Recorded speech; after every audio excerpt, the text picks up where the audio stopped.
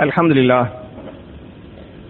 لله نحمده ونستعينه ونستغفره ونؤمن به ونتوكل عليه ونعوذ بالله من شرور أنفسنا ومن سيئات أعمالنا من يهده الله فلا مضل له ومن يضلل فلا هادي له وأشهد أن لا إله إلا الله وحده لا شريك له وأشهد أن محمدا عبده ورسوله اللهم صل على محمد وعلى آل محمد كما صليت على إبراهيم وعلى آل إبراهيم إنك حميد مجيد اللهم بارك على محمد وعلى آل محمد كما باركت على إبراهيم وعلى آل إبراهيم إنك حميد مجيد أعوذ بالله من الشيطان الرجيم بسم الله الرحمن الرحيم يا أيها الناس اتقوا ربكم الذي خلقكم من نفس واحدة وخلق منها زوجها وبث منهما رجالا كثيرا ونساء واتقوا الله الذي تساءلون به والأرحام إن الله كان عليكم رقيبا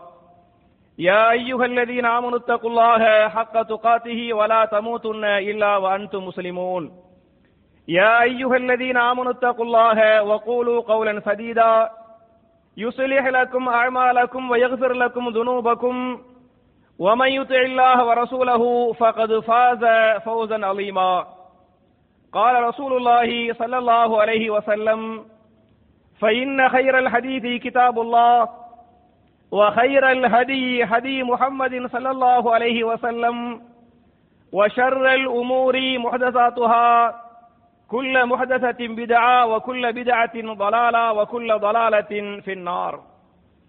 கண்ணியத்திற்குரிய சகோதர சகோதரிகளே, அல்லாஹுடைய வீட்டில் ஜும்ஆ என்று சொல்லக்கூடிய மார்க்கத்தின் முக்கியமான கடமை நிறைவேற்றுவதற்காக நாம் எல்லாம் இங்கே ஒன்று இருக்கிறோம். இப்படிப்பட்ட நல்ல சந்தர்ப்பத்தில் ஓய்வு நேரங்களை பயனுள்ள வழிகளில் செலவு செய்வோம் என்ற தலைப்பில் சில விஷயங்களை உங்களோடு பரிமாறிக்கொள்ள நான் ஆசைப்படுகிறேன். என் அருமை சகோதரர்களே, தாய்மார்களே, இது நிறைய பிள்ளைகள், பள்ளிக்கூட பிள்ளைகளுக்கும் அது மாதிரியான கல்லூரி மாணவ மாணவர்களுக்கு இது ஓய்வு நேரம் என்ற காரணத்தால ஓய்வு நேரத்தை நம்ம எப்படி பயன்படுத்தணும், நபிகள் நாயகம் ஸல்லல்லாஹு அலைஹி வஸல்லம் ஓய்வு நேரத்தை எப்படி பயன்படுத்த சொன்னாங்க என்பதை நான் பார்ப்பதற்கு முன்னால் காலத்தின் அவசியம் என்ன, நம்ம தமிழ்ல கூட நேரம் பொன் போன்றது அல்லது காலம் பொன் போன்றது என்கிற ஒரு பழமொழியை நீங்கள் எல்லோரும் கேள்விப்பட்டிருப்பீர்கள். இது காலம் பொன் போன்றது என்று தமிழ்ல சொல்றாங்க. ஆனால் நீங்கள் வைத்திருக்கக்கூடிய ஒரு தங்கத்தை நீங்கள் காணாமல் ஆக்கிவிட்டால் அந்த பொன்னை, அந்த தங்கத்தை நீங்கள் ஒன்று மறுபடியும் தேடி கண்டுபிடித்து விடலாம். அல்லது தேடி தேடி அதை கண்டுபிடிக்க முடியாம போனாலே மறுபடியும் அந்த தங்கத்தை உங்களால் வாங்க முடியுமா, முடியாதா? ஒரு 3 மாசம், ஒரு 6 மாசம், ஒரு வருஷம் அவருடைய சம்பாத்தியத்துக்கு பின்னால் என்ன செய்ய முடியும்? அந்த காணா போன தங்கத்தை உங்களால் வாங்கிட முடியும். ஆனால் நீங்கள் நேரத்தை வீணடித்து விட்டால், காலங்களை நீங்கள் வீணடித்து விட்டால், அந்த காலத்தை எக்காலத்திலும் மரணிக்கும் வரை உங்களால் என்ன செய்ய முடியாது, மீட்டெடுக்கவே முடியாது என்பதை நீங்கள் புரிந்து கொள்ள வேண்டும். அதைதான் திருமறை குர்ஆன்ல சூரத்துல் அஸ்ர் என்று சொல்லக்கூடிய நாம் எல்லோரும் மனப்பாடம் செய்து வைத்திருக்கக்கூடிய சூரா வல் அஸ்ர், இன்னல் இன்சான லஃபீ ஹுஸ்ர் என்று சொல்லக்கூடிய அந்த சூராவில் முக்கியமான செய்தியை அல்லாஹ் சொல்வதற்கு முன்னால் வல் அஸ்ர், காலத்தின் மீது சத்தியமாக என்று அல்லாஹ் பேசுகிறான். என் அருமை சகோதரர்களே, அரபியில காலத்துக்கு தஹ்ருங்குவாங்க. தஹ்ர் என்று சொன்னால் காலம் என்று பொருள். தஹ்ர் என்று சொன்னாலும் காலம், அசுர் என்று சொன்னாலும் அர்த்தம் காலம் என்று பொருள். அல்லாஹ் ரப்பல் ஆலமீன் இந்த வசனத்திலே வத்தஹர் என்று சொல்லாமல் என்ன சொல்றான்? வல் அஸ்ர், காலத்தின் மீது சத்தியமாக, நேரத்தின் மீது சத்தியமாக என்று அல்லாஹ் பேசுகிறான். அதாவது ஒரு நேரத்தை வீணடிக்கிறாங்க பத்தியலா, வீணடிக்கக்கூடிய நேரத்தை கூட அரபில தஹருங்குவாங்க. ஒரு நேரத்தை நீங்கள் ஆக்கப்பூர்வமாக பயன்படுத்தினாலும் சரி அல்லது வீணுக்காக அந்த நேரத்தை நீங்கள் வீணடித்தாலும் சரி எல்லாத்தையும் சேர்த்து அரபில தஹருங்குவாங்க. ஆனால் அசுர் என்று சொன்னால் என்ன சொல்லுவாங்க? அரபில ஜூஸ் இருக்குமா இல்லையா? ஜூஸ அரபில அசீர், அசீருல் புர்துகால், புர்துகால் என்று சொன்னால் ஆரஞ்சு, அசீருல் புர்துகால், ஆரஞ்சு ஜூஸ் என்று சொல்வார்கள். அப்ப அசரா என்று சொன்னால் ஜூஸ் பிழிந்தான். அசரா அர்த்தம் ஜூஸை பிழிந்தான். அசீர் என்று சொன்னால் ஜூஸ், அசர் என்று சொன்னால் அந்த காலத்தை ஜூஸாக ஆக்கி காலத்தை ஆக்கப்பூர்வமாக பயன்படுத்துகிறோமா இல்லையா? அந்த காலத்தை அந்த நேரத்தை தான் அரபு என்ன செய்வாங்க? அசருங்குவாங்க. அதுக்காகத்தான் அசரு தொழுகை முக்கியமான தொழுகையா இல்லையா? மாத்திரமல்லாமல் அசருக்கும் மகரிபுக்கும் இடைப்பட்ட நேரம் என்பது குறுகிய நேரமாக இருக்கிறது. ஒரு ரெண்டு மணி நேரம் அதுக்குள்ள நேரம் போகிறேன். எனவே நீங்கள் காலத்தை வீணடித்து விட வேண்டாம். காலம் என்பது மிக முக்கியமானது என்ற அர்த்தத்தில் வல் அஸ்ர் என்ற இந்த வார்த்தையை அல்லாஹ் பயன்படுத்துகிறான். அதே மாதிரி குர்ஆனை பாத்தீங்களாக்க நேரத்தை பற்றி அல்லாஹ் பேசுகிற போது வல் ஃபஜ்ர், ஃபஜ்ர் நேரத்தின் மீது சத்தியமாக என்று ஒரு வசனத்திலே, இன்னொரு வசனத்திலே வல்லுஹா, லுஹா என்று சொன்னால் முற்பகல், முற்பகல் மீது சத்தியமாக, வல்லைலி இரவின் மீது சத்தியமாக என்று அல்லாஹ் பேசுகிறானே. அவை அருமை சகோதரர்களே, காலத்தின் மீது சத்தியமாக, நேரத்தின் மீது சத்தியமாக என்று காலத்தின் மீதும் நேரத்தின் மீதும் சத்தியமிட்டு விட்டு பல செய்திகளை அல்லாஹ் சொல்கிறான் என்று சொன்னால் அப்ப காலத்தின் மதிப்பு என்னங்கிறதுக்கு இந்த வசனங்கள் சான்றா இல்லையா என்பது மாத்திரமல்லாமல் நபிகள் நாயகம் ஸல்லல்லாஹு அலைஹி வஸல்லம் ஒரு நாள் சஹாபாக்களை ஒன்று கூட்டுவாங்க. சஹாபாக்களை ஒன்று கூட்டி சஹாபாக்களுக்கு சொன்னார்கள், என் அருமை சஹாபாக்களே, நீங்கள் காலத்தையும் நேரத்தையும் வீணடித்து விட வேண்டாம். ஏன் என்று சொன்னால் காலம் என்பது எதற்கு நிகர் என்று சொன்னால் கறக்கப்பட்ட பாலுக்கு நிகராக இருக்க. ரசூலுல்லாஹ் சொல்றாங்க, காலம் என்பது நேரம் என்பது எதுக்கு நிகரா? கறக்கப்பட்ட பாலுக்கு நிகராக இருக்கிறது. கறக்கப்பட்ட அந்த பாலை மறுபடியும் எப்படி மடியில் செலுத்தி விட முடியாதோ, பால் ஆட்டுல இருந்து கறந்தாச்சு, மாட்டுல என்ன பண்ணிட்டோம்? பாலை கறந்துட்டோம். கறக்கப்பட்ட அந்த பாலை மறுபடியும் மடியில் செலுத்த முடியுமா? எப்படி செலுத்த முடியாதோ, சாத்தியம் இல்லையோ, அதுபோன்று நீங்கள் காலத்தை நேரத்தை வீணடித்து விட்டால் அந்த வீணடித்த அந்த நேரத்தை மறுபடியும் என்ன செய்ய முடியாது? மீட்டெடுக்க முடியாது என்ற அர்த்தத்தில் ரசூல் ஸல்லல்லாஹு அலைஹி வஸல்லம் காலத்தை பாலுக்கு நிகராக சொன்னாங்க என்ற இந்த ஹதீஸை இமாம் அபூதாவூத் பதிவு பண்ணிருக்கிறாங்க என்பது மாத்திரமல்லாமல் நாளை மறுமையிலே நாம் எல்லோரும் அல்லாஹ்வுக்கு முன்னால் நிற்போமா இல்லையா? நம்மை அல்லாஹ் விசாரிப்பானா இல்லையா? அந்த விசாரணை மன்றத்தை பற்றி நபிகள் நாயகம் சொல்லுகிற போது சொன்னார்கள், லா தஸாலு கதமா அபுதின் ஹத்தா யுஸ்அல அன் அர்பஇன். 4 விஷயங்களை பற்றி அல்லாஹ்விடத்திலே விசாரித்தே தீருவான். அந்த கேள்விகளுக்கு நீங்கள் பதில் சொல்லாமல் உங்களுடைய கால்கள் என்ன செய்யாது? நகரவே நகராது என்று சொல்லிவிட்டு முதலில் எதை பற்றி அல்லாஹ் கேள்வி கேட்பான் என்று சொன்னால் அந்த இல்மிஹி, உங்களுடைய கல்வியை பற்றி அல்லாஹ் கேட்பான். நீங்க எப்படி கல்வியை கத்துக்கிட்டீங்க, அந்த கல்வி பிரகாரம் எப்படி நடந்து கொண்டீர்கள் என்று முதலில் கல்வியை பற்றி அல்லாஹ் விசாரிப்பான். இரண்டாவதாக வான் மாலிஹி, உங்களுடைய செல்வம், உங்களுடைய சொத்துக்களை பற்றி அல்லாஹ் என்ன செய்வான்? விசாரிப்பான். மூன்றாவதாக வான் ஷபாபிஹி, உங்களுடைய வாலிபத்தை பற்றி. வாலிபம் என்பது அல்லாஹ் தந்த பெரிய ஒரு அருள் கொடை, பெரிய ஒரு நியமத்து. இந்த ஷபாப் என்று சொல்லக்கூடிய வாலிபத்தை நீ எப்படி பயன்படுத்தினாய் என்று அல்லாஹ் என்ன செய்வான்? மூன்றாவதாக விசாரிப்பான். நான்காவதாக வான் ஹயாத்திஹி, அவருடைய மொத்த ஹயாத்தை பற்றி என்ன செய்வான்? விசாரிப்பான் என்ற ஹதீஸ் இருக்கிறது. அப்ப என் அருமை சகோதரர்களே, அப்ப காலத்தை பற்றியும் நேரத்தை பற்றி அல்லாஹ் என்ன செய்வான்? விசாரிப்பாங்கிறதுக்கு இந்த ஹதீஸ் அழகான ஆதாரம். அதனாலதான் நம்முடைய வீடுகள்ல கடிகாரம் வாங்கி மாட்டி வச்சிருப்போம் இல்ல? எல்லா வீடுகள்லயுமே மத்த வாஷிங் பொருள் இல்லாம இருக்கலாம், வேற வேற பொருள்கள் இல்லாம இருக்கலாம். எதை வச்சுக்கிறோம்? கடிகாரத்தை வாங்கி மாற்றிருக்கிறோமா இல்லையா? அது தரக்கூடிய பயன் என்ன? நம்ம நினைக்கிறோம் நேரத்தை பார்க்கறதுக்காக காலத்தை காட்டும் கருவி என்ன? கடிகாரம். இது காலத்தை காட்டும் கருவி மாத்திரம் அல்ல, கடிகாரம் எப்படி எப்போதும் இயங்கிக் கொண்டே இருக்கிறதோ அந்த நொடி முள் இருக்கிறது, நொடி முள் சுத்தி கொண்டே இருக்குமா இல்லையா? ஒரு நாள் ஃபுல்லா நம்ம சுத்தியாச்சு, 1 மணி நேரம் ரெஸ்ட் எடுப்போம் என்று அந்த நொடி முள் நின்று விடுமா? நின்று விட்டு என்னவாகிவிடும்? அது ஒழுங்காக காலத்தை காட்டாது.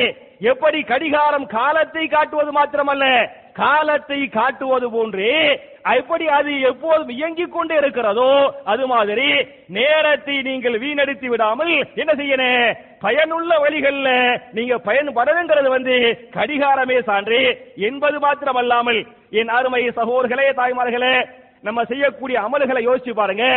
எல்லா அமல்களுக்கு ஒரு நேரம் இருக்கிறது. எல்லாமே நேரம் குறிக்கப்பட்ட அமல்கள்.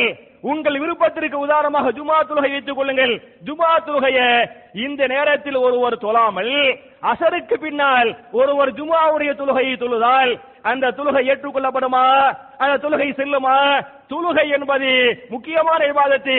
அதற்கும் நீங்கள் தொழுதால் பத்தாது, காலத்தோடு தொழ வேண்டும் என்பதை திருமறை குர்ஆன்ல சூரத்து நிசா என்று சொல்லக்கூடிய 4வது அத்தியாயத்தின் 103வது வசனத்திலே அல்லாஹ் பேசுகிறான். இன்ன ஸலாத்த கானத் அலல் முஃமினீன கிதாபம் மௌகூதா. நிச்சயமாக தொழுகை என்பது மூமின்கள் மீது குறிப்பிட்ட நேரத்தில் கடமையாக்கப்பட்டுள்ளது. வெறுமனை தொழுகை கடமை அல்ல. தொழுகை என்பது என்ன? குறிப்பிட்ட நேரத்தில் கடமையாக்கப்பட்டுள்ளது என்று அல்லாஹ் பேசுகிறானே. இதைதான் ஒரு சஹாபி ரசூலுல்லாஹ்ட்ட வந்து கேள்வி கேட்பாங்க.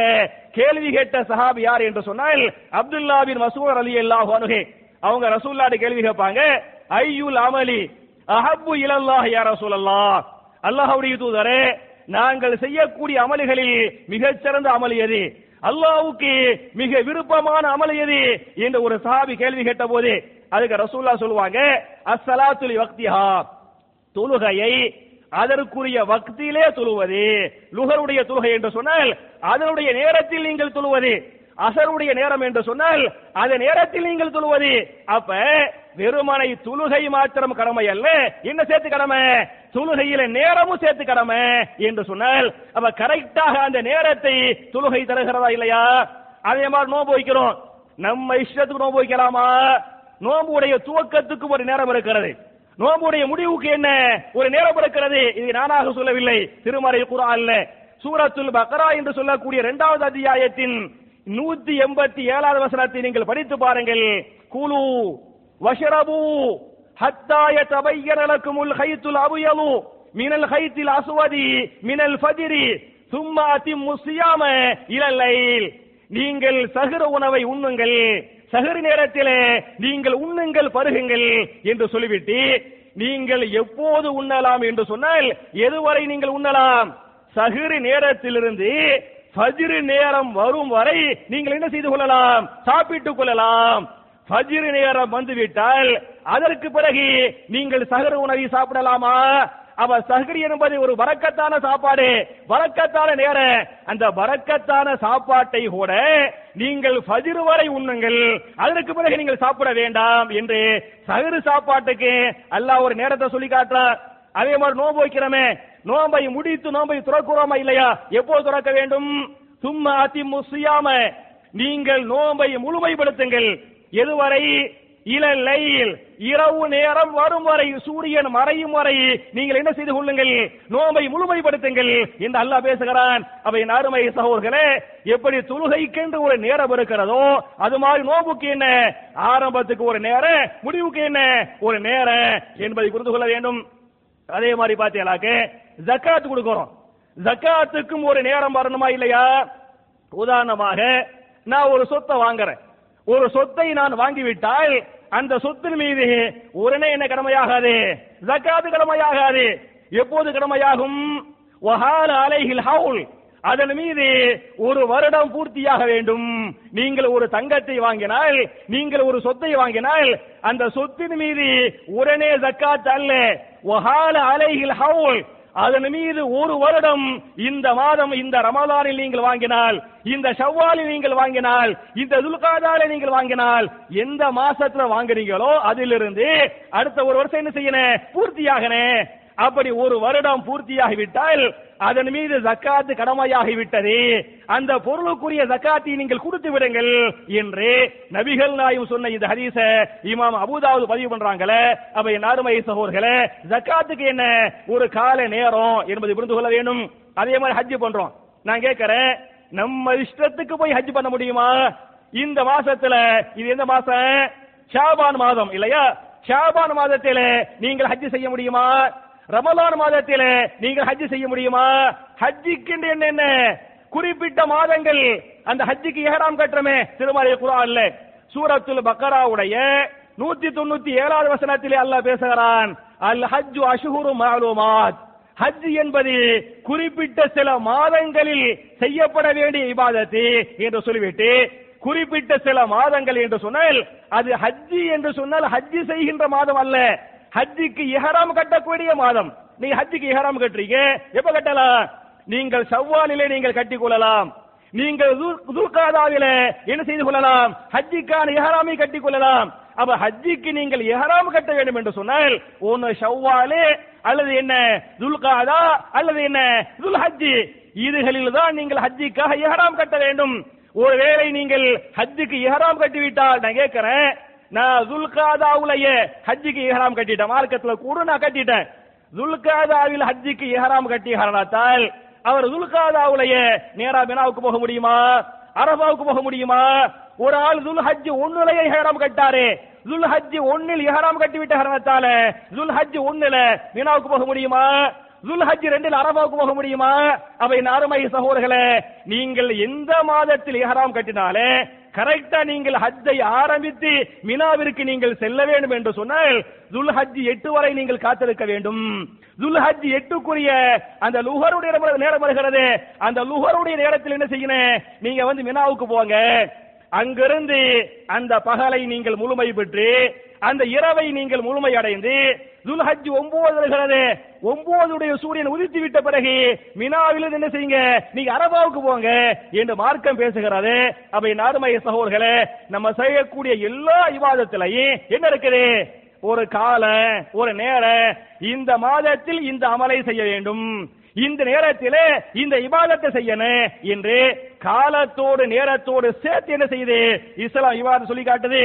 அதே மாதிரி நீங்க பாத்தீங்களாக்க என் அருமை சகோதரர்களே, தாய்மார்களே, சஹாபாக்கள் எல்லாம் நேரத்தை வீணடிக்க மாட்டாங்க, ஃபாயிதாவா தான் கழிப்பாங்க, கழிச்சாங்கிறதுக்கு சின்ன ஒரு வரலாறு பதிவு பண்றேன். ஒரு முக்கியமான சஹாபி ஸைத் பின் சாபித் ரலியல்லாஹு அன்ஹு. சஹாபி யாரு? ஸைத் பின் சாபித் ரலியல்லாஹு அன்ஹு. இவங்க வரலாறு நான் சுருக்கமா சொல்லணும் அப்படின்னு சொன்னா, இந்த ஸைத் பின் சாபித் ரலியல்லாஹு அன்ஹு மதீனாவை சார்ந்த ஒரு அன்சாரிய சஹாபி. இவர் இஸ்லாத்தை ஏற்றுக்கொள்கிற போது இவருடைய வயது எத்தனை என்று சொன்னால் 10 வயசு. 10 வயது சிறுவன். 10 வயதுல இந்த ஸைத் பின் சாபித் இஸ்லாத்தை ஏற்றுக்கொண்டார். இஸ்லாத்தை ஏத்துக்கிட்டு அந்த அரபிய மக்களுக்கு அரபி எழுத படிக்க தெரியாம இருக்குமா இல்லையா? இவருக்கு ஆர்வம், அரபி நம்ம எழுதனே, அரபி படிக்கனே, அரபி கத்துக் கொடுக்கனே என்று இவருக்கு 10 வயசுல ஆசை. இவர் என்ன செய்தார் என்று சொன்னால் 12 வயசுல அரபியை சரளமாக எழுத படிக்க 10 வயசுல இஸ்லாத்துக்கு வந்தாரு. அவருடைய ஆர்வம் நேரத்தை வீணடிக்கல, நேரத்தை வீணடிக்காமல் அந்த ஆர்வத்தில் அரபியை சரளமாக கற்றுக்கொண்டார். 12 வயசுல இவர் உஸ்தாத். இந்த ஸைத் பின் சாபித் ரலியல்லாஹு அன்ஹு பெரும் பெரும் சஹாபாக்கள், அதாவது உமர் பின் கத்தாப் போன்ற மூத்த சஹாபாக்களுக்கு யார் உஸ்தாதாக இருந்தது? இந்த ஸைத் பின் சாபித் 12 வயசுல உஸ்தாத் ஆயிட்டாங்க. மாத்திரமல்லாமல் 16 வயசுல இவர் என்ன பண்றார் அப்படின்னு சொன்னா, ரசூலுல்லாஹி ஸல்லல்லாஹு அலைஹி வஸல்லம் பல நாட்டு மன்னர்களுக்கு தபால் போடுறாங்க இஸ்லாத்தை ஏற்றுக்கொள்வதற்காக. பாரசீக மன்னர் கிஸ்ரா மன்னருக்கு தபால் போட்டாங்க இல்லையா? தபால யாரு மூலமா எழுதனே அவங்க பதில் போடுவாங்க, அதை வாசித்து தர்ஜுமா செய்யணுமே. அதுக்கு ரசூலுல்லாஹ் என்ன பண்ணாங்கன்னு சொன்னா, யூத மக்கள் வச்சுக்கிடுவாங்க. அந்த யூத மக்கள்கிட்ட தான் அரபில சொல்லுவாங்க, அவங்க ஹிப்ரு மொழியில் என்ன செய்வாங்க? தபால் எழுதுவாங்க. அந்த நாட்டு மன்னர் ஹிப்ரு மொழியில தபால் போடுவாரு. சஹாபாக்களுக்கு ஹிப்ரு மொழி தெரியாது, யூத மக்களை கூப்பிடுவாங்க, அவங்கள தர்ஜுமா செய்ய சொல்லுவாங்க. யூத மக்கள் என்ன செய்வாங்க? ரசூலுல்லாஹ்வுக்கு தர்ஜுமா செய்வாங்க. அப்ப வேற நாட்டு மன்னர்கள் தபால் போடுறாங்க, அதுக்கு தர்ஜுமா செய்யணும். நம்ம அவங்களுக்கு பதில் போடணும், அதையும் தர்ஜுமா செய்யணும். சஹாபாக்களுக்கு அந்த மொழி தெரியல, ரசூலுல்லாஹ் பயப்படுறாங்க. என்ன பயம்? நம்ம யூத மக்களை வச்சுக்கிறோமே, அவங்க தபால் போடுறாங்களே, நம்ம ஒன்னு சொல்லி அவங்க ஒன்னு எழுதி அது மன்னர் கையில போயிருச்சாக்கு பெரிய ஒரு ஆபத்தாக முடிந்து விடுமே என்று ரசூலுல்லாஹ் பயப்படுறாங்க. ரசூலுல்லாஹ் பயந்து ஒரு சஹாபியை தேர்வு செய்யறாங்க. தேர்வு செய்யப்பட்ட சஹாபி யார் என்று சொன்னால் இந்த சஹாபி இந்த ஸைத் பின் சாபித் ரலியல்லாஹு அன்ஹு. அப்ப அவருக்கு வயசு 16 வயசு, வெறும் 16 வயசு.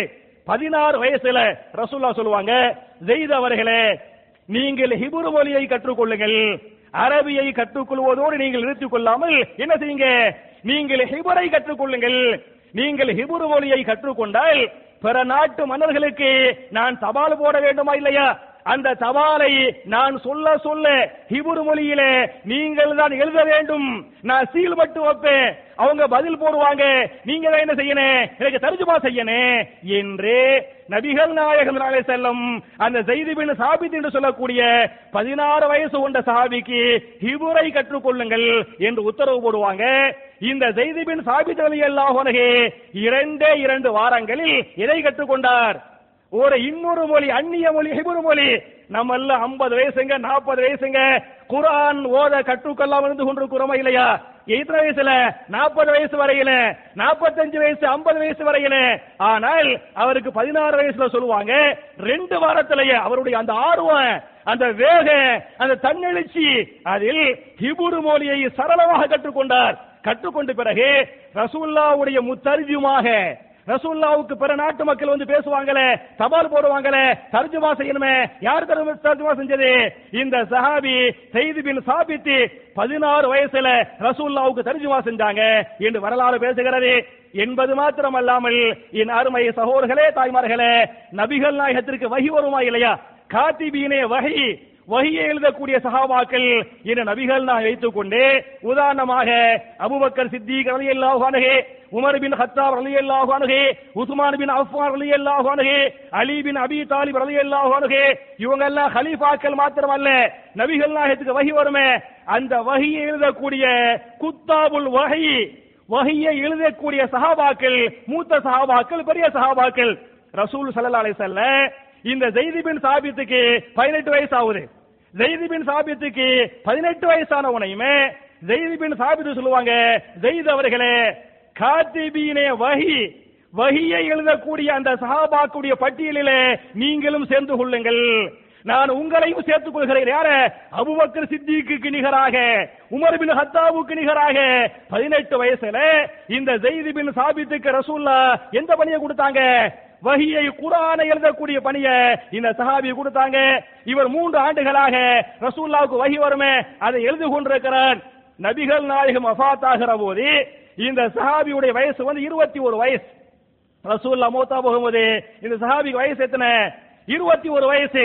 21 வயசுல ரசூல் அபூபக்கர் சித்திக்குடைய காலத்துல யமாமாங்கிற ஒரு போருக்காக சஹாபாக்கள் போறாங்க. அதுல நிறைய ஹாஃபிஸாக்கள் ஷஹீதாக்கப்பட்டுறாங்க. குர்ஆன் இது போன்று தூக்கப்படவில்லை. முதல் கலீஃபா அபூபக்கர் சித்திக்குடைய காலம். அபூபக்கர் சித்திக் என்ன செய்வாங்கன்னு சொன்னா, இந்த ஸைத் பின் சாபித், இந்த ஸைத் இந்த ரசூலுல்லாஹ்வுடைய காலத்துல இருந்தாங்களே, வஹி எழுதிக்கிட்டு இருந்தாங்களே, 21 வயசு. 21 வயது கொண்ட ஸைத் பின் சாபித்தை கூப்பிட்டு, ஸைத் அவர்களே, நீங்கள் இது போன்ற குர்ஆனை தொகுத்து விடுங்கள், குர்ஆனை தொகுத்து என் கையிலே தந்து விடுங்கள் என்று கலீஃபா அபூபக்கர் சித்திக் ரலியல்லாஹு அன்ஹு இந்த ஸைத் பின் சாபித்துக்கு சொல்ல, ஸைத் பின் சாபித் என்ன பண்ணாங்க? குர்ஆனை தொகுத்து கலீஃபாவுடைய கையில கொடுத்தாங்க. இப்படி கலீஃபாவுடைய கையில ஸைத் பின் சாபித் குர்ஆனை தொகுத்து கொடுக்கிற போது அவருடைய வயசு எத்தனை? வெறும் 21 வயசு என்று சொன்னால், அவை என் அருமை சகோதரர்களே, தாய்மார்களே, சஹாபாக்கள் நேரத்தை எப்படி பயன்படுத்தினாங்கிறதுக்கு யார் சான்று? இந்த ஸைத் பின் சாபித்தே சான்றா இல்லையா? அதே மாதிரி நீங்க பாத்தீங்களாக்க உசாமா பின் ஸைத் ரலியல்லாஹு அன்ஹு, இன்னொரு சஹாபியுடைய பேர் என்ன? உசாமா பின் ஸைத் ரலியல்லாஹு அன்ஹு. இந்த உசாமா பின் ஸைத் உடைய தலைமையில ரசூலுல்லாஹி ஸல்லல்லாஹு அலைஹி வஸல்லம் ஒரு படையை திரட்டி சிரியாவுக்கு அனுப்புறாங்க. அந்த படையுடைய பெரிய பெரிய சஹாபாக்கள், மூத்த சஹாபி உமர் என்ன பண்ணாங்க? அந்த படையில போறாங்க. ரசூலுல்லாஹி ஸல்லல்லாஹு அலைஹி வஸல்லம் அந்த படையின் தளபதியாக யாரை நியமித்தாங்கன்னு சொன்னா, யாரை நியமிக்கிறாங்க? இந்த உசாமா பின் ஸைத். உசாமா பின் ஸைத் என்று சொல்லக்கூடிய 17 வயது கொண்ட ஒரு சிறிய வயசு சஹாபி, ஒரு இளம் சஹாபிய தளபதியாக போட்டு, அப்ப உமர் பின் கத்தாபுக்கு சுமார் வயசு 50 வயசு. 50 வயசு கொண்ட உமர் பின் கத்தாப் மூத்த சஹாபி ரலியல்லாஹு அன்ஹு, அவங்கள ஒரு சிப்பாயாக போட்டு 17 வயசுல ரசூல் ஸல்லல்லாஹு அலைஹி வஸல்லம் இவரை தளபதி ஆக்குனாங்கன்னு சொன்னா, அப்ப 17 வயசுலயே தன்னுடைய ஆளுமையை எப்படி உருவாக்கிக்கிட்டாருங்கிறதுக்கு இந்த வரலாறு சான்றா இல்லையா? அவை அருமை சகோதரர்களே, தாய்மார்களே, நேரத்தை நாம் வீணடித்து விடக்கூடாது. நேரத்தை, இதெல்லாம் ஸ்கூல் லீவு, இதெல்லாம் கல்லூரிகளுடைய லீவு, இந்த லீவுகள்ல நேரத்தை நீங்க நல்ல வகையில பயன்படுத்துங்க என்பது மாத்திரமல்லாமல், நிறைய தப்பு செய்யறாங்கல்ல, நிறைய பாவங்கள் செய்யறாங்கல்ல, அதுக்கெல்லாம் என்ன காரணம்னு சொன்னா, இந்த ஓய்வு நேரம் கிடைக்குமா இல்லையா, வேலை இல்லாத சும்மா வெட்டியா உட்கார்ந்து இருப்பாங்களே, அப்பதான் ஷைத்தான் உள்ள வருவான். சும்மா வர மாட்டான். சும்மா இருக்கும் போது நம்ம டியூட்டியில பிஸியா இருப்போம், அப்பெல்லாம் கரெக்டா டியூட்டிக்கு போகணும், அந்த வேலை இந்த வேலை செய்யணும், அந்த மாதிரி பிஸியா பரபரப்பா இருந்துகிட்டு இருப்போம். ஷைத்தான் எப்ப உள்ள வருவான், கெட்ட சிந்தனை எப்ப வரேன், கெட்ட வேலை எப்ப செய்வோம், சும்மா ஃப்ரீயா இருப்போம் பாத்தியாலா, அப்பதான் மண்டையில ஷைத்தான் உட்காருவான். இதை நினைச்சு பாரு, அது நினைச்சு பாரு, இவருக்கு போன் பண்ணு, அவருக்கு SMS பண்ணு, இவங்களுக்கு வாட்ஸ்அப்ல அனுப்பிவிடு கெட்ட கெட்ட செய்திய. ஷைத்தான் என்ன செய்வான், இந்த நேரத்தை சும்மா இருக்கிறோம் பாத்தியாலா, அப்பதான் ஷைத்தான் அவளை வந்து வழிகெடுப்பான். அதனால நம்ம டெய்லி என்ன செய்யணும் அப்படின்னு சொன்னா, நம்ம தூங்குறதுக்கு முன்னால நம்மை நாமே விசாரித்துக் கொள்வோம். டெய்லி நம்ம தூங்குவோமா இல்லையா, டெய்லி நம்ம தூங்குறதுக்கு முன்னால நம்மை நாமே விசாரித்துக் கொள்ள வேண்டும். எப்படி விசாரணை, நான் இன்னைக்கு இந்த நேரத்தை எப்படி பயன்படுத்தினேன், இன்றைய காலை பொழுதை நான் சுபுகுல முழிச்சனா இல்லையா, சுபுகில் முழிச்சோமா இல்லை முழிச்சாவனே, சுபுகில் நான் முழித்து விட்டேன், சுபுகுல நான் முழிச்சு நான் என்னென்ன அமல்களை செய்தேன் என்று நீங்கள் தூங்குவதற்கு முன்னால், நாளை மறுமையிலே நம்மிடத்திலே அல்லாஹ் விசாரிப்பதற்கு முன்னால நான் என்னென்ன அமல் செஞ்சேன் என்று உங்களை நீங்கள் விசாரித்துக் கொள்ளுங்கள். அதே மாதிரி இன்னைக்கு நான் என்னென்ன கல்வியை கற்றுக்கொண்டேன் என்று என்ன செய்து கொள்ளுங்கள், உங்களை நீங்கள் விசாரித்துக் கொள்ளுங்கள். அது மாதிரி பொது பணிகளை நான், அதாவது சமுதாயத்திற்கு செய்யக்கூடிய பணிகள், சமூகத்திற்கு செய்யக்கூடிய பணிகளை, அந்த பொது பணிகளை நான் என்னென்ன செஞ்சேன் என்று நீங்கள் யோசித்து பாருங்கள். அதே மாதிரி என் அருமை சகோதரர்களே, தாய்மார்களே, இன்றைய பொழுதில் நான் எவ்வளவு நேரம் குர்ஆனை ஓதினேன், தர்ஜுமாவை படித்தேன், தப்சீரை படித்தேன், குர்ஆனோடு என்னுடைய நேரங்களில் எவ்வளவு நேரத்தை நான் செலவு செய்தேன் என்பதை மாத்திரமல்லாமல், குர்ஆனோடு நான் எவ்வளவு நேரம் உட்கார்ந்துகிட்டு இருந்தேன். செல்போன் இருக்கா இல்லையா, செல்போன்ல என்ன வாட்ஸ்அப், அப்புறம் என்ன பேஸ்புக், இந்த மாதிரி இருக்குமா இல்லையா, செல்போன்ல நான் வாட்ஸ்அப் எவ்வளவு நேரம் பார்த்தேன், எவ்வளவு நேரம் நான் பேஸ்புக் பார்த்தேன் என்று நீங்கள் எதோடு ஒப்பிட்டு பார்க்க வேணும், குர்ஆனோடு. அல்லாஹ்வுடைய கலாம், அல்லாஹ்வுடைய கலாம். இந்த செல்போன் ஒரு நாள் அழிந்து போய்விடும். செல்போன் என்ன, ஒரு நாள் செல்போன் அல்ல, நாம் எல்லோரும் அழிந்து போய்விடுவோம். இந்த வானமே அழிந்துவிடும், பூமியை என்ன செய்துவிடும், அழிந்துவிடும். ஆனால் அல்லாஹ்வுடைய கலாமை பொறுத்தவரை அது அழியாத ஒன்று. என் அருமை சகோதரர்களே, தாய்மார்களே, நீங்கள் தூங்குவதற்கு முன்னால் நான் இன்னைக்கு செல்போனோடு எவ்வளவு நேரம் செலவு செய்தேன், குர்ஆனோடு எவ்வளவு நேரம் செலவு செய்தேன் என்று நீங்க டெய்லி யோசிச்சு யோசிச்சு பாத்தீங்களாக்க, ஒரு நாளைக்கு செல்போனோடு ஒரு 2 மணி நேரத்தை மேடிச்சிருப்போமா, நீங்க வாட்ஸ்அப்ல பயனுள்ளது சொல்ல வரல, வெட்டியா பயனுள்ளது ஓகே தான், வெட்டியாக வாட்ஸ்அப்ல இதை பாக்கிறது, அதை பாக்கிறது, பேஸ்புக்ல போறது, இதை நோன்றது, அதை நோன்றது, இந்த மாதிரி யோசிச்சு பாருங்க. ஒரு பக்கம் செல்போனு, மறுபக்கம் என்ன, குர்ஆன், தர்ஜுமத்துல் குர்ஆன், குர்ஆன் திலாவத்து, தஃப்சீர், இவைகளை நீங்கள் யோசித்து பாருங்கள். இதை யோசித்து பார்த்து நம்ம நேரத்தை பயனுள்ள வழியில செலவு செஞ்சோமா இல்ல வீணாக்கணுமா என்று நீங்கள் யோசித்து முடிவெடுத்துக் கொள்ளுங்கள் என்பது மாத்திரமல்லாமல், 2 வசனங்களை சொல்லி என்னுடைய முதல் குத்துபாவை நான் முடிக்க வேண்டும் என்று சொன்னால், திருமறை குர்ஆன்ல சூரத்துர் ராத் என்று சொல்லக்கூடிய 13வது வசனம், அதுல 13ல 11வது ஆயத்து, அதில் அல்லாஹ் பேசுகிறான், இன்னல்லாஹ லா யுகையிரு மா பி கௌமின் ஹத்தா யுகையிரு மா பி அன்ஃபுஸிஹிம். ஒரு சமுதாயம் தன்னைத்தானே மாற்றிக் கொள்ளாதவரை அவர்களை அல்லாஹ் ஒருபோதும் மாற்ற மாட்டான். என் அருமை சகோதரர்களே, என் அருமை தாய்மார்களே, குறிப்பாக என் அருமை மாணவ மாணவியர்களே, அவங்களுக்கு லீவா இருக்குது, என் அருமை மாணவ செல்வங்களே, உங்களை நீங்கள் மாற்றிக் கொள்ளாதவரை, உங்களை நீங்கள் மாற்றிக் கொள்ளாதவரை அல்லாஹ் ஒருபோதும் உங்களை மாற்ற மாட்டான் என்று அல்லாஹ் பேசுகிறான் என்பது மாத்திரமல்லாமல், நான் கடைசியாக அல்லாஹ்வுடைய எச்சரிக்கையோடு, அல்லாஹ் நமக்கு செய்த எச்சரிக்கை, அந்த எச்சரிக்கையை நான் ஞாபகமூட்டிவிட்டு முதல் குதுபாவை முடிக்க வேண்டும் என்று சொன்னால், திருமறை குர்ஆனின் சூரத்துல் முத்தஸ்ஸிர், சூராவுடைய பேரு சூரத்துல் முத்தஸ்ஸிர், சூராவுடைய நம்பர் 74. 74ல 42 முதல் 47 வரை வரக்கூடிய வசனங்களை நீங்கள் படித்து பாருங்கள். தயவு செய்து அல்லாஹ்வுக்காக ஜும்ஆ தொழுகைக்கு பிறகு நேரா வீட்டுக்கு போவீங்களே, சாப்பிடுவீங்களே, சாப்பிட்ட பிறகு இந்த சின்ன சின்ன ஆயத்துகள் தான், 5 ஆயத்துகளும் சின்ன சின்ன ஆயத்துகள், இந்த 5 ஆயத்துகளை நீங்கள் படித்து பாருங்கள். சூரா நம்பர் 74, ஆயத்து நம்பர் என்ன, 42 முதல் 47 வரை.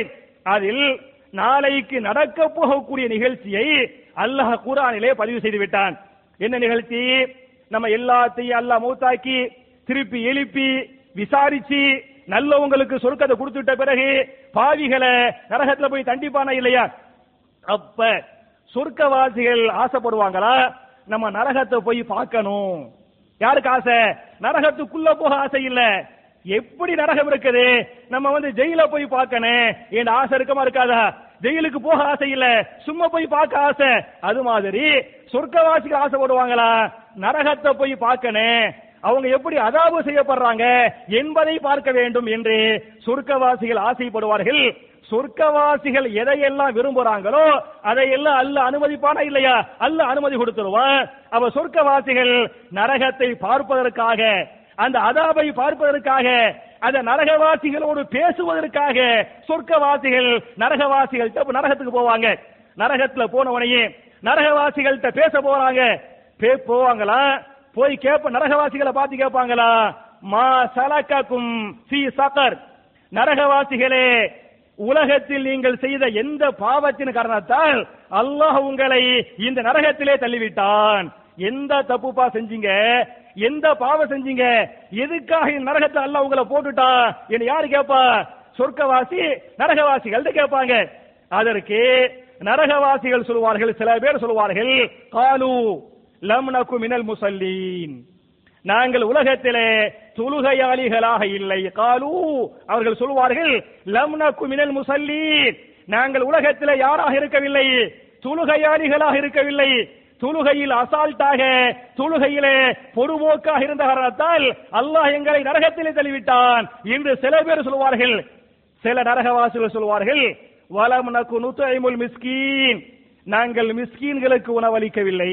ஏழை எளியவர்களுக்காக தர்மங்கள், சதகாக்கள், ஜகாத்துகள் விஷயத்திலே நாங்கள் பொறுப்போக்காக இருந்த காரணத்தால் எங்களை அல்லாஹ் நரகத்திலே தள்ளிவிட்டான் என்று சில பேர் சொல்வார்கள்.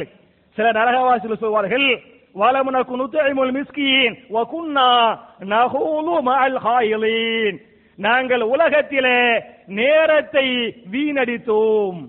உலகத்திலே நாங்கள் என்ன செய்தோம்? நேரத்தை வீணடித்தோம்.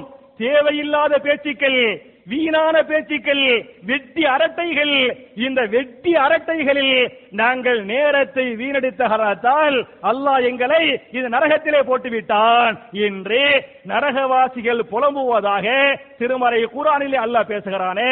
அவை அருமை சகோதரர்களே, தொழாவிட்டால் எப்படி நரகமோ அதுபோன்று ஜகாத் சதக்கா கொடுக்காவிட்டால் அவன் எப்படி நரகமோ அதுபோன்று நேரத்தை, காலத்தை பயனுள்ள வழியில் செலவு செய்யாமல் எதை படிக்க வேண்டும், எதை சிந்திக்க வேண்டும், எதை படித்து கொடுக்க வேண்டும், என்ன அமல்கள் செய்ய வேண்டும் என்று சொல்லி அவன் யோசித்து யோசித்து காலத்தையும் நேரத்தையும் பயனுள்ள வழியில் பயன்படுத்தாமல் பயனற்ற வழியில் அவன் பயன்படுத்தி விட்டால், நேரத்தை வீணடித்து விட்டால் அவனும் யார்? நரகவாசி என நான் சொல்லவில்லை, திருமறை குர்ஆனிலே அல்லாஹ் பேசுகிறான். எனவே என் அருமை சகோதரர்களே, இது குறிப்பாக மாணவர்களுக்கு சொன்னாலே இது அவங்களுக்கு மட்டுமல்ல, நமக்கு சேர்த்து. நம்ம என்ன எங்க போய் பார்த்தாலும் செல்போனுங்க.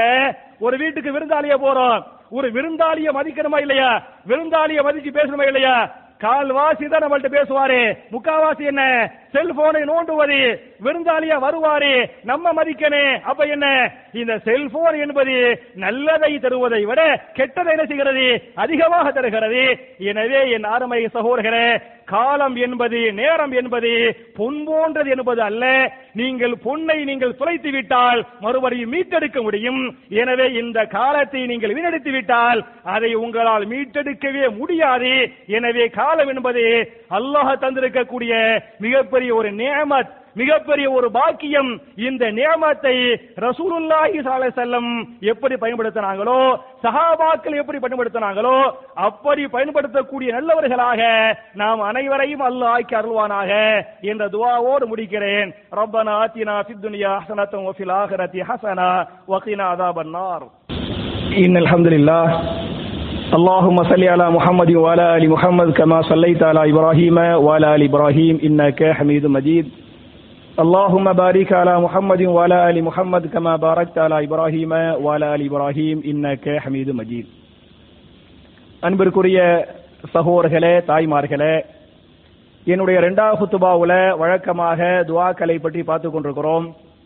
இந்த வார துவாவுக்கு முன்னால ஒரு சின்னோர் அறிவிப்பு. என்ன அறிவிப்புன்னு சொன்னா, நாளைக்கு பராத் இரவு அப்படின்னு நிறைய பள்ளிகள்ல கொண்டாடிக்கிட்டு இருக்கிறாங்க. அந்த பராத் இரவுக்கும் மார்க்கத்துக்கும் சம்பந்தம் இல்ல. அது ஒரு பக்கா ஒரு பிதாத்து, அது வடிகட்டிய ஒரு பிதாத்து என்பதை நீங்கள் புரிந்து கொள்ள வேண்டும். நிறைய பள்ளிகள்ல போனீங்களாக்க நாளைக்கு நீங்க இன்னைக்கு ஓர் எழுதி போட்டாங்க, நாளைக்கு பராத் இரவை முன்னிட்டு இஷா தொழுகை 10 மணிக்கு, 10:15க்கு பயானு, 12 மணிக்கு ஜியாரத்து, மறுநாள் நோன்பு வைங்க அப்பெல்லாம் போட்டுக்கிறாங்க. பராத் இரவு என்ற ஒரு இரவே இஸ்லாத்தில் இல்லை என்பதை நீங்கள் புரிந்து கொள்ள வேண்டும். எதை வச்சு இந்த பராத் இரவு கொண்டாடுறாங்க அப்படின்னு சொன்னா, ஒரு ஆயத்தை தவறாக புரிந்து கொண்டு அவங்க கொண்டாடுறாங்க. எந்த ஆயத்து எந்த சூரா என்று சொன்னால், திருமறை குர்ஆனின் சூரத்து துஹான் என்று சொல்லக்கூடிய 44 சூராவுடைய பேரு துஹான். சூராவுடைய நம்பர் என்ன? 44. அதில் 1 முதல் 4 வரை வரக்கூடிய வசனங்கள் அதான் இந்த பராத் இரவுக்கு ஆதாரமா தர்றாங்க. என்ன ஆதாரமா? முதல்ல பராத் என்று சொன்னாலே விலகி கொள்ளுதல். பராத்னா என்ன? விலகி கொள்ளுதல். குர்ஆன்ல 9வது சூரால 1வது ஆயத்து, பராஅத்து மினல்லாஹி வ ரசூலிஹி இலல்லதீன ஆஹத்து மினல் முஷ்ரிகீன். முஷ்ரிக்குகளோடு ரசூலுல்லாஹ் ஒப்பந்தம் பண்ணாங்களே, அந்த ஒப்பந்தத்தை விட்டும் அல்லாஹ் விலகி கொண்டான் என்று அல்லாஹ் பேசுகிறான். பராத் என்று சொன்னால் விலகி கொள்ளுதல், நீங்கி கொள்ளுதல் என்று அர்த்தம். அப்ப அவங்க இந்த ஆயத்தை ஆதாரமா காட்டுவாங்க. இந்த ஆயத்தை நீங்க பாருங்க, ஹாமீம் என்று சொல்லிவிட்டு வல் கிதாபில் முபீன், தெளிவான இந்த வேதத்தின் மீது சத்தியமாக, இன்னா அன்ஸல்நாஹு ஃபீ லைலத்தி முபாரக்கத்தின், நிச்சயமாக இந்த வேதத்தை பரக்கத்தான இரவில் இறக்கினோம். இந்த வேதத்தை நாம் எப்போது இறக்கினோம்? ஃபீ லைலத்தி முபாரக்கா, பரக்கத்தான இரவில் இந்த வேதத்தை இறக்கினோம் என்று சொல்லிவிட்டு, ஃபீஹா யுஃப்ரகு குல்லு அம்ரின் ஹகீம், அந்த இரவில் தான் ஒவ்வொரு காரியங்களை பற்றியும் தீர்மானிக்கப்படுகிறது என்று அல்லாஹ் பேசுகிறான். ஃபீஹா, அந்த ஆயத்துல ஃபீ லைலத்தி முபாரக்கா என்று பேசுகிறானே, பரக்கத்தான இரவு என்று சொன்னால் அது என்ன? லைலத்துல் பராத்தா. பராத் நீங்க குர்ஆனை படிச்சு பார்த்தீங்களாக்கே, நீங்க ஹதீஸ படிச்சு பார்த்தீங்களாக்கே, லைலத்துல் பராத் என்ற ஒரு வார்த்தையே இல்லைங்க. குர்ஆனை நீங்க போய் ஓதி பாருங்க, ஹதீஸ போய் படிச்சு பாருங்க.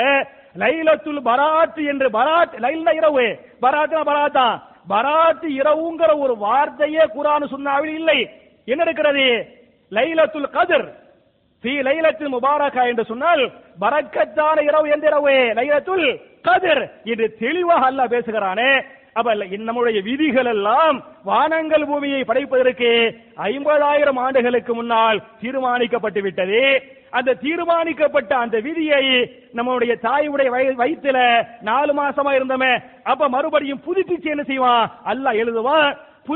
புதுப்பிக்கப்பட்ட அந்த விதி ஒவ்வொரு ஆண்டுகளும் புதுப்பிக்கப்படும். நம்ம துவா செஞ்சமே, நம்ம அல்லாஹ்ட்ட கேட்டமே, நம்ம இபாதத்து பண்ணமே, நம்ம சதகா பண்ணமே, அதனால நம்முடைய கெட்ட விதிகள் ஒவ்வொரு ஆண்டுகளும் என்ன செய்யப்படுகிறது? கெட்ட விதிகள் மாற்றப்பட்டு நல்ல விதிகளாக ஆக்கப்படுகிறது. அது எப்போது?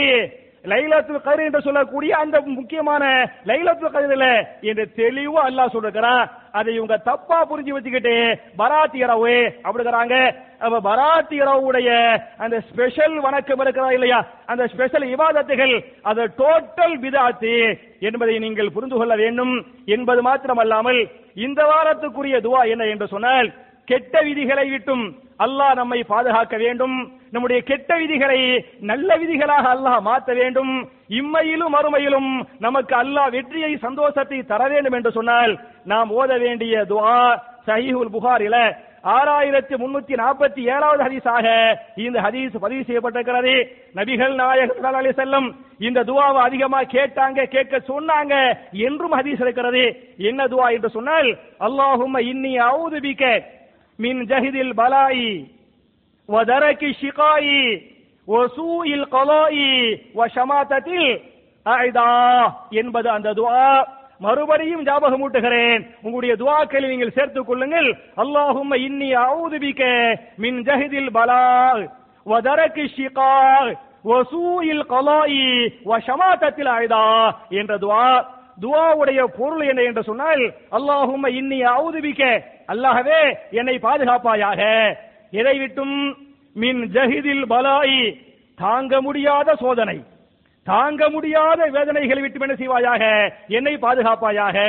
ஒன்றாவதாக வதரக்கி ஷிகாயி, அல்லாஹ்வே அழிவு பாதையில் மூழ்குவதை விட்டும் என்ன என்ன செய்வாயாக, பாதுகாப்பாயாக.